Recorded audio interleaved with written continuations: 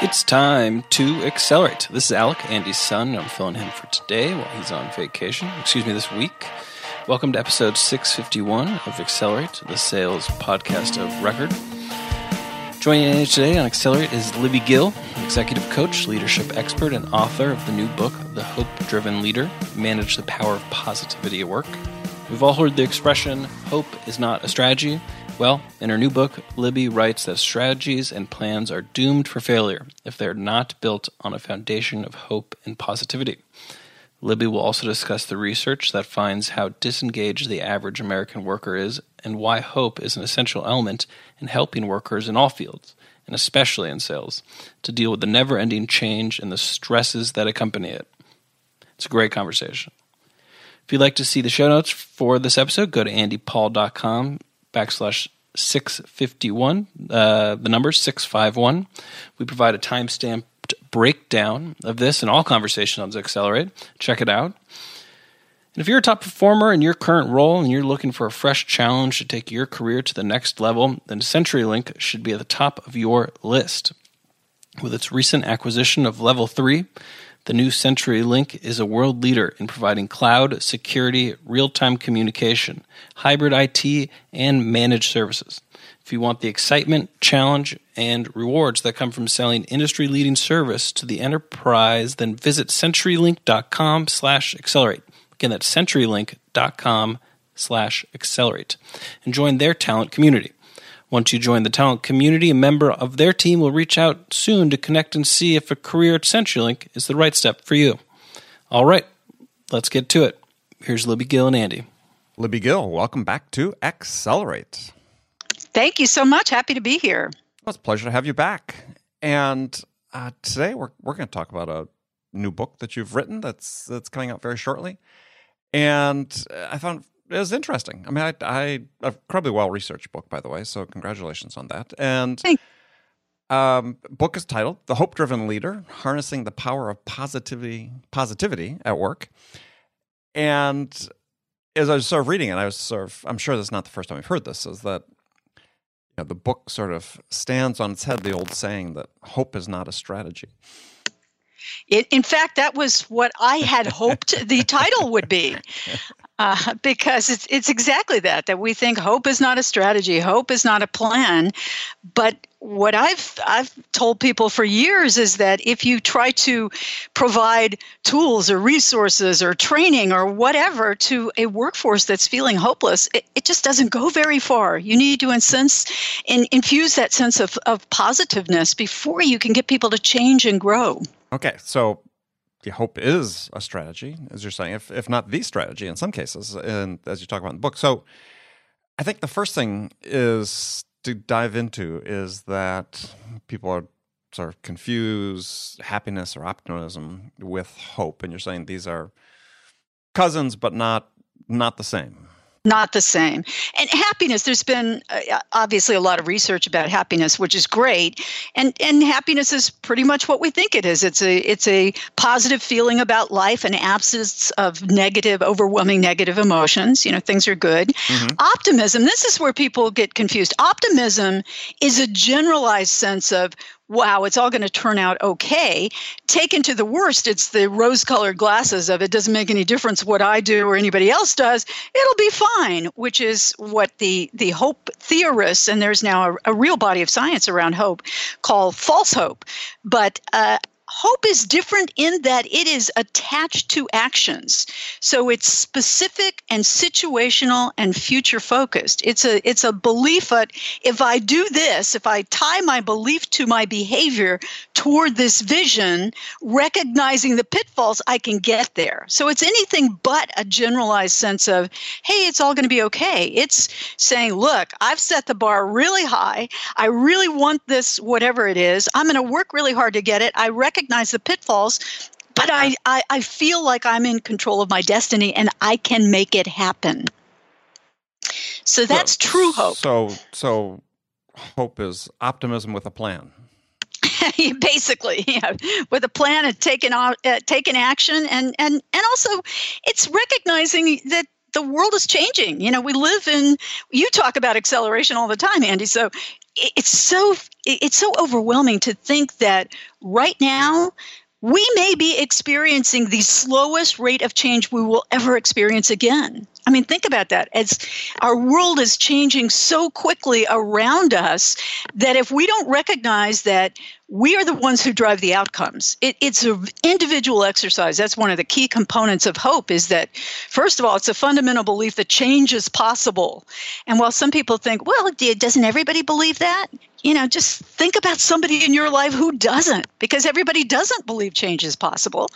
And then it's an expectation that what you do as an individual, it's not the people around you, it's not your boss, your spouse, not the government, it's your actions that create your future.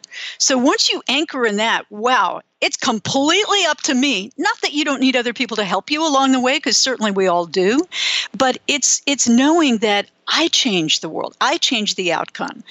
My actions make the difference. And no matter how hard the going gets, that if it's important, if it's significant for you, your community, your family, and in the case of those real, what I think of as the heroes of hope, those guys, and I don't include myself in this group, they changed the world. I mean, you think about those people who really have made such a significant change in the way, I mean, when you think about shopping online, which I guess nearly everybody does now, but Amazon's only been here since 1994. That's not that long ago.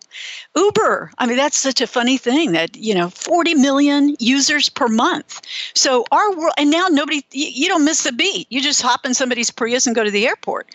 But if you stop and think, those are radical changes. And now they're just continuing to speed up around us. So we got to grab on and harness our own sense of positivity about change and growth and go with it, as opposed to, stepping back or worrying about it or not embracing it. So you use the term positivity. So do you distinguish that from hope?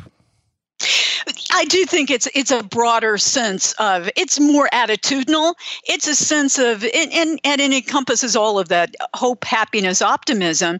Positivity is what you take into the workplace, into your family, into your community. It's that sense, and those people when they show up that kind of light up a room, and they don't have to be those those outsized heroes of hope that are real pioneers changing the world, but it's those people who say, I'm going to come into my group. I'll give you an example, if I may, and it's from a sales team I worked with and did a day-long strategy session with this group at Abbott Medical, which is a medical device company. Mm-hmm. And as you well know, salespeople are they got to stay motivated. You get lots and lots of no's before you get that yes. And I love salespeople because they are so driven by their own positive spirit, or, it's a kind of an eat what you kill world. You got to get out there and make it happen.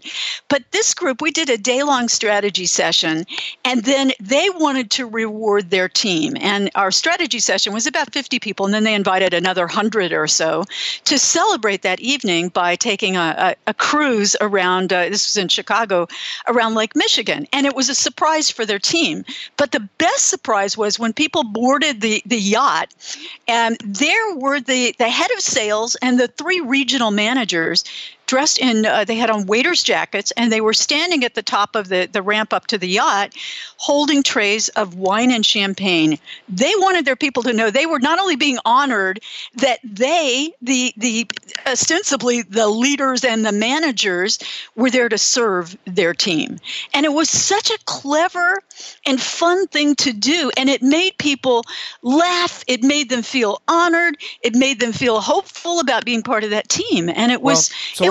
Well, let's dive into that, because I've been with companies where, management team, as part of management team, we've done similar things, but connect for people the dots between, this type of, servant leadership, if you want to use that term, as I think you use in the book as well, as and connect the dot to that and how it, builds hope in other people. Well, I use the word servant leadership particularly because I got such a kick out of the fact that they were literally serving, sure. And they took it very seriously. But what it does is it recognizes people in a way that connects them to the organization. And the most important thing leaders can do, and it doesn't matter if you're a young millennial or you've been in business for 30 years, it forces you to look at yourself and think about, how am I leading? Am I leading in a way that makes people feel excited to come to work, loyal to the organization, recognized for all the things that they do? Not that everybody's perfect all the time, but that they get a sense of what I do matters. And you can be the new kid, they're right out of college. I'm just starting with this company. And you may not have the loftiest role or job at that point. But when you understand what you do, where you are in that machine, and you can connect your contributions on a day-to-day basis to where the company is going, it gives you a much greater sense of purpose and identity and belonging to that organization. So it really, I really feel like there's no neutrality in the sense of feeding hope. You're either feeding it or you're starving it. And we've all been in those situations where getting up and going to work was just a dismal exercise, as opposed to something, we couldn't wait to jump out of bed and get to the office. And people that feel that are really, they're really fortunate. And it's a two-way street. You've got to do it for yourself. But when you're working for a boss who recognizes that you're important, and I'm going to take this opportunity to show it in a way that's meaningful and fits your culture. I mean, that wouldn't work for everybody. There would be groups where, there's your boss in a waiter's jacket, and you would think, has this guy gone bonkers? But in certain situations, and people have to express it in a way that's authentic, that's meaningful, that fits their group. And these guys just nailed it. And people felt so special. They just felt, because that was the beginning of the evening, and Gray Fleming at Abbott and his team continued to literally serve throughout the cocktail hour and into dinner and on into their awards banquet, after which people who won awards came up and signed their jackets. But again, to sort of try to square the circle or whatever, is so when people feel appreciated, is what you're saying, is that then will build a sense of, almost seems like the first step is it builds optimism, which then opens the door to the hope, as you say, which is looking forward with some sort of plan. Right now I feel more motivated. What's the plan I'm going to put together to take advantage of these feelings that I have? Right. Where are we going? And of course, and it is the strategic part is critical, because then the leader has to say, this company happened to be going through a lot of change, and saying, wait, it's going to be bumpy for a while. We're not quite there yet, but we're all going to get there together. So it's building this positive and team spirit, and then saying, here's where we're going, and here's your part in this puzzle. So people have a real sense of, we're all marching towards the same destination, and I see where I am in that chain. And when people get that sense of, it removes some of the fear and the lack of trust, and people feel honored for the work that they're doing, and they see where they're supposed to be heading, and they understand what their day-to-day work is that's going to get them there. And I think it's important for leaders to sit back and think, well, am I doing that?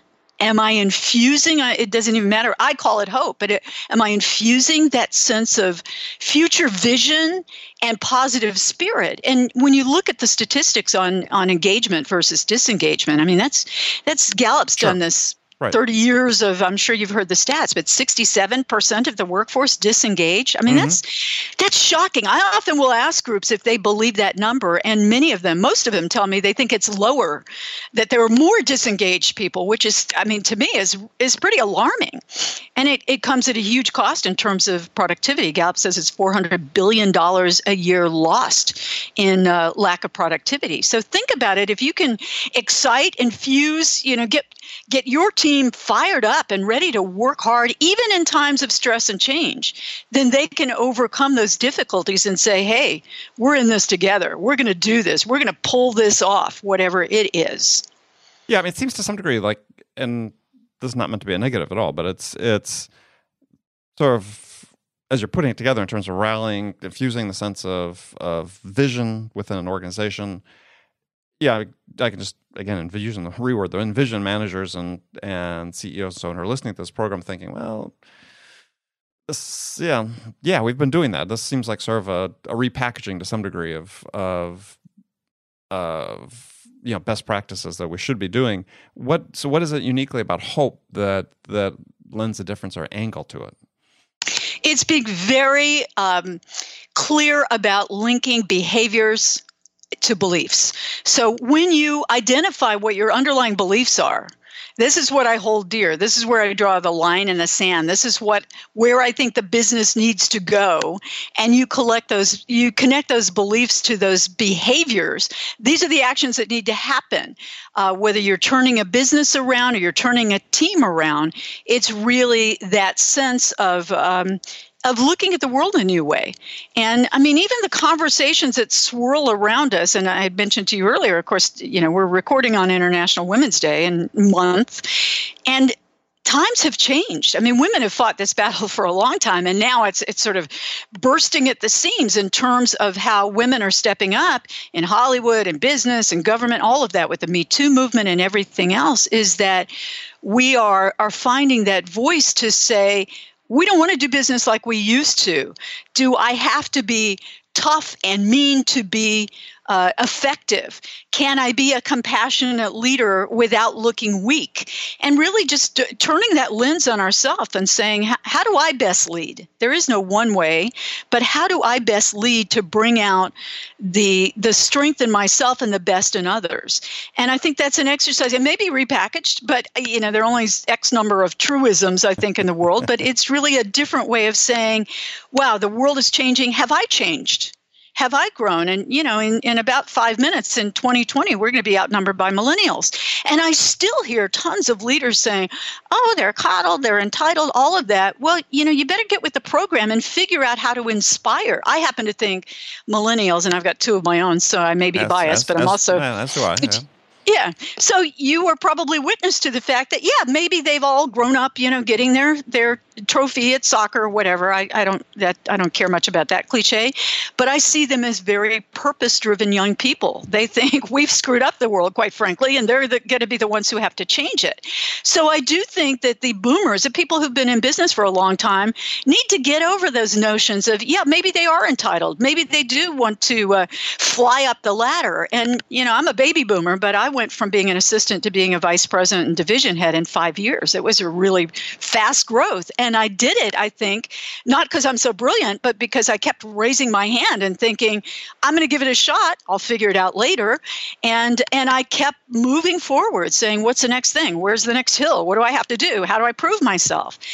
And it wasn't an easy slog. I mean, entertainment was not particularly friendly towards women and millennials, or it was a tough business. And I was usually one of 2 or 3 women on the senior team of a dozen or more. And we really had to prove ourselves.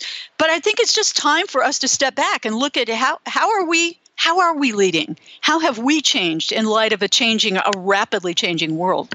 Well, I think that another word, and the way you use beliefs to me is throughout the book, is it really seems, for me, I mean, it really spoke more about values, and that's a conversation that's not had enough in business. I mean, it's certainly, obviously, with what's going on with Me Too, I mean, we're talking about complete lack and absence of values on the part of many people.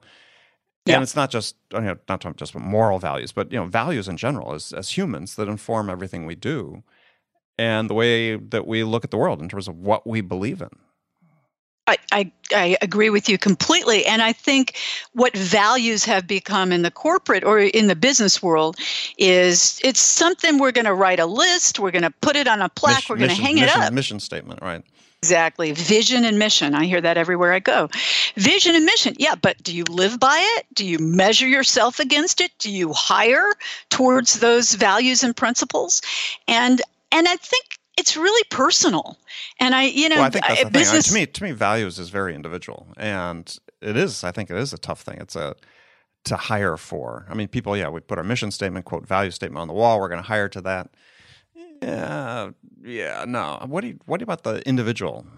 Because I think this I think is, to me, is sort of the crux of the matter. Is if you have belief in yourself and belief in what's possible from a positive standpoint going forward, informed by you as an individual, not some team vision or values.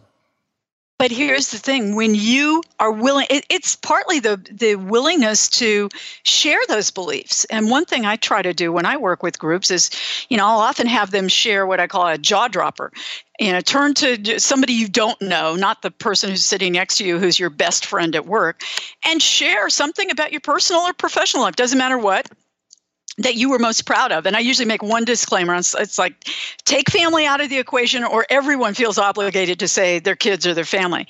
Barring that, what are you most proud of in your career? And people will share. I've had people share things that colleagues that have known them 20 years had no idea. I had one guy working on a communications team, had a PhD in English literature, and none of his colleagues even knew that, even though it was relevant to his work, because so much of what he did was messaging and writing. And they were like, "What? You have what?" There was another young woman who had started a nonprofit, and it was, as a kid, it was giving prom dresses away to people that couldn't afford them. And her colleagues heard that, and they were blown away. And, there are just all these things when you understand that there is some goodness, I hope, in most of us, and you're willing to put those beliefs and values on the table and say, okay, so where do all these connect? What does this mean to us as a group? Because I do think values and beliefs come from that individual place, but when you share them, when you find the overlap, then you've got a team value. Then you've got and when they're spoken like real people, which is why I like people to share their jaw dropper about what they really do. One woman was at a finance company and she used to be a hip hop promoter, which had no relationship to being a finance person, but everybody heard that. It was like, wow, no wonder you're so great at events and social media and you just kill it in this area.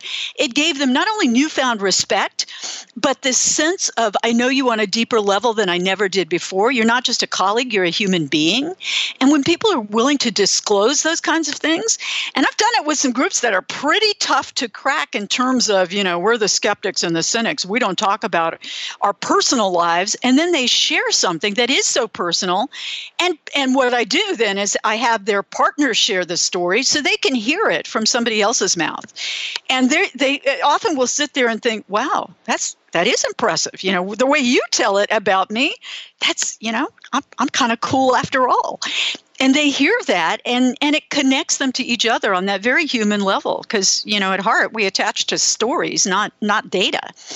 And leaders who create that narrative for their group by recognizing, I know you as a human being. And granted, you can't know 30,000 people, but you can know 30 people really well. And then those 30 people should know the next 60 down. But when you encourage that kind of thing, we're humans. I'll give you another example, Andy, because you were probing and asking. But I had a leader that I worked with who had his Monday morning status update with his team, and they came in and spewed whatever updates they had. And he felt like, it's just we're not as collaborative. We're not as connected as I'd like us to be. So he decided the first 15 minutes of that status meeting with his direct reports was about something personal. Share something personal. I don't care, your kid's soccer game, what you did over the weekend, where you're going on vacation this summer. And everybody looked at him like, what's the trick? What book did you read? What seminar did you attend? And they were very skeptical. And he decided, I don't care, I'm going to stick with it. And he led the way and he shared personal things. And about 2 months into it, people began really loving that part of the interaction and really getting to know each other on a human level. And he saw their numbers climb. He saw their productivity increase, and particularly saw people communicating and collaborating on a very non-hierarchical. It wasn't a formal thing. It was just, I know that guy, I want to help him out. Gee, I know that gal on a different level. Oh, this would be really useful for you. And people became much more honest and much more open and much more collaborative because they knew each other. And that's what it does. And those are shared values. They find where the common connection is. And companies... the common connection oftentimes is... And this, again, is part I think that's overlooked, is because whether we're so busy we can't be bothered, the common connection is the humanity. Exactly right. And this is a thing I think companies so overlook too often, is that, the common, we're looking for connections. The connections, we're all human. And, your exercise is a great exercise. If you do something similar to that, share something that no one else knows. Yeah. But at the same time is sometimes even the inverse is, talk about, something you really wanted but didn't get, right? That's a failure. The vulnerability also is a part that people have such a hard time these days in business, is just demonstrating vulnerability, because that is hugely attractive to other people, to be able to to see that they're not alone. Yeah, I learned that lesson myself. I wrote a book years ago called Traveling Hopefully, which is where I first started seeing hope as my that's my value. It's what gets you out of bed and keeps you going when life is tough.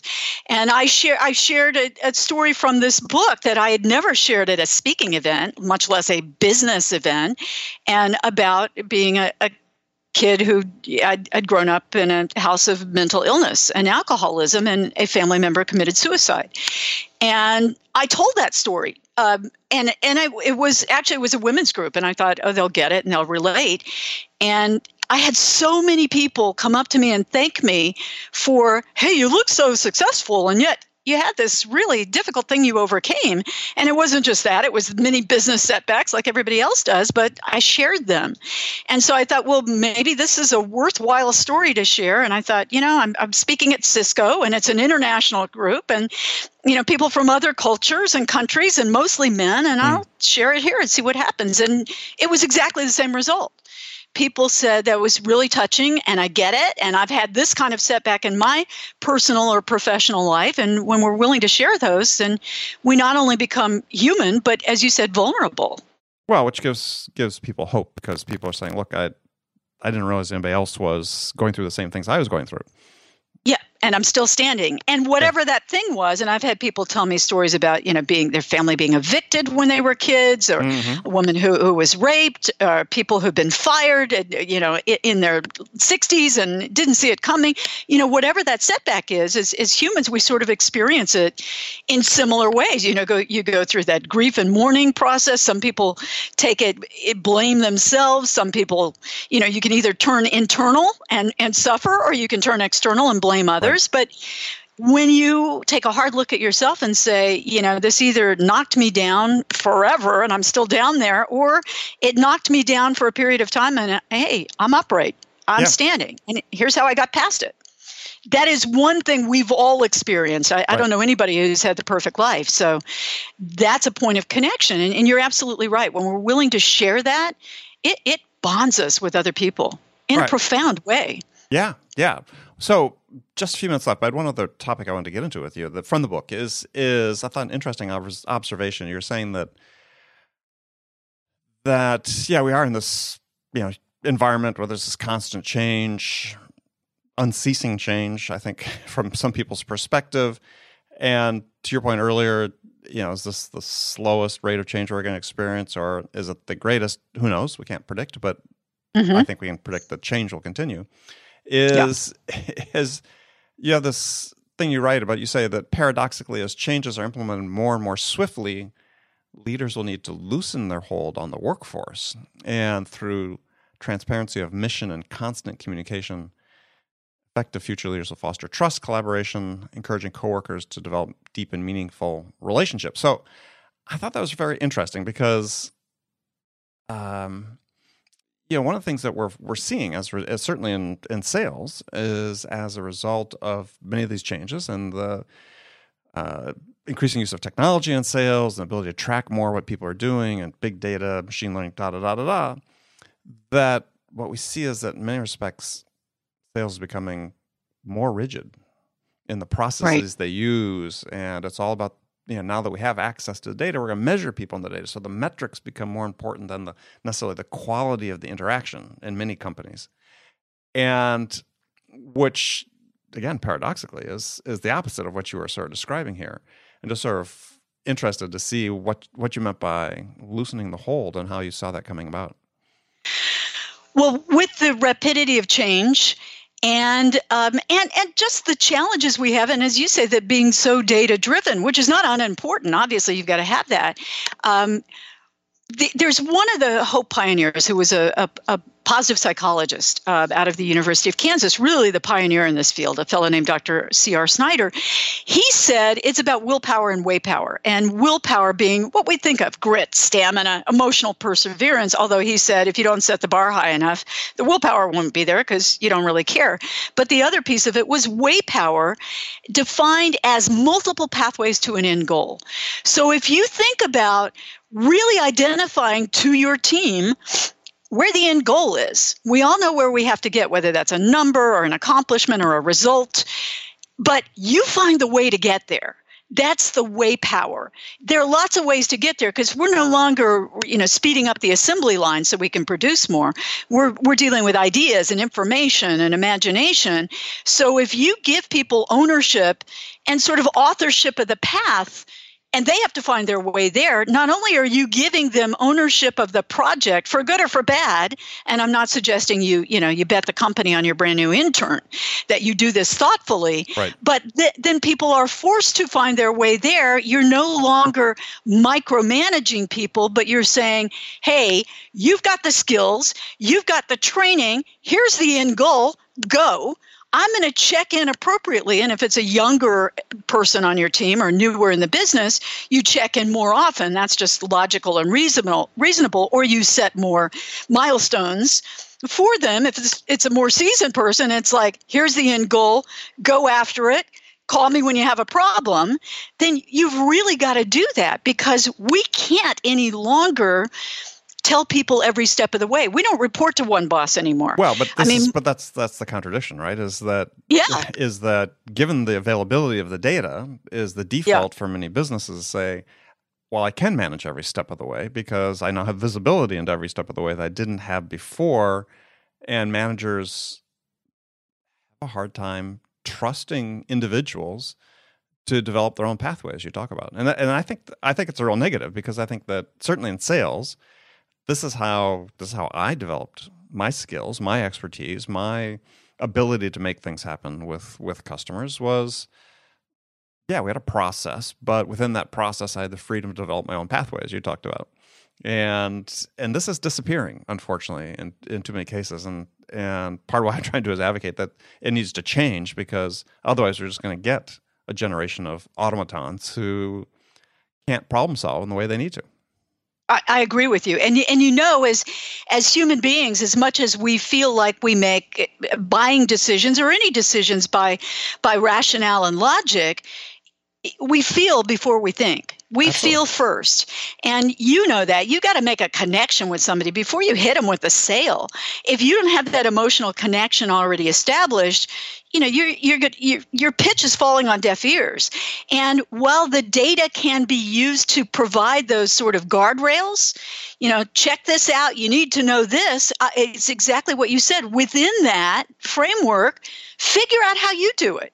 I mean, one of my favorite salespeople that I work with who was a former teacher, and she said, I didn't even realize I was really in sales until I was selling things. And it was my desire to teach and train, to make people better at what they did that made me a really good salesperson. Mm-hmm. So I think you're right, is we can't allow, and I think millennials are, the way they've grown up, I think they are hardwired for this. I think they want that emotional purpose. Well, they do.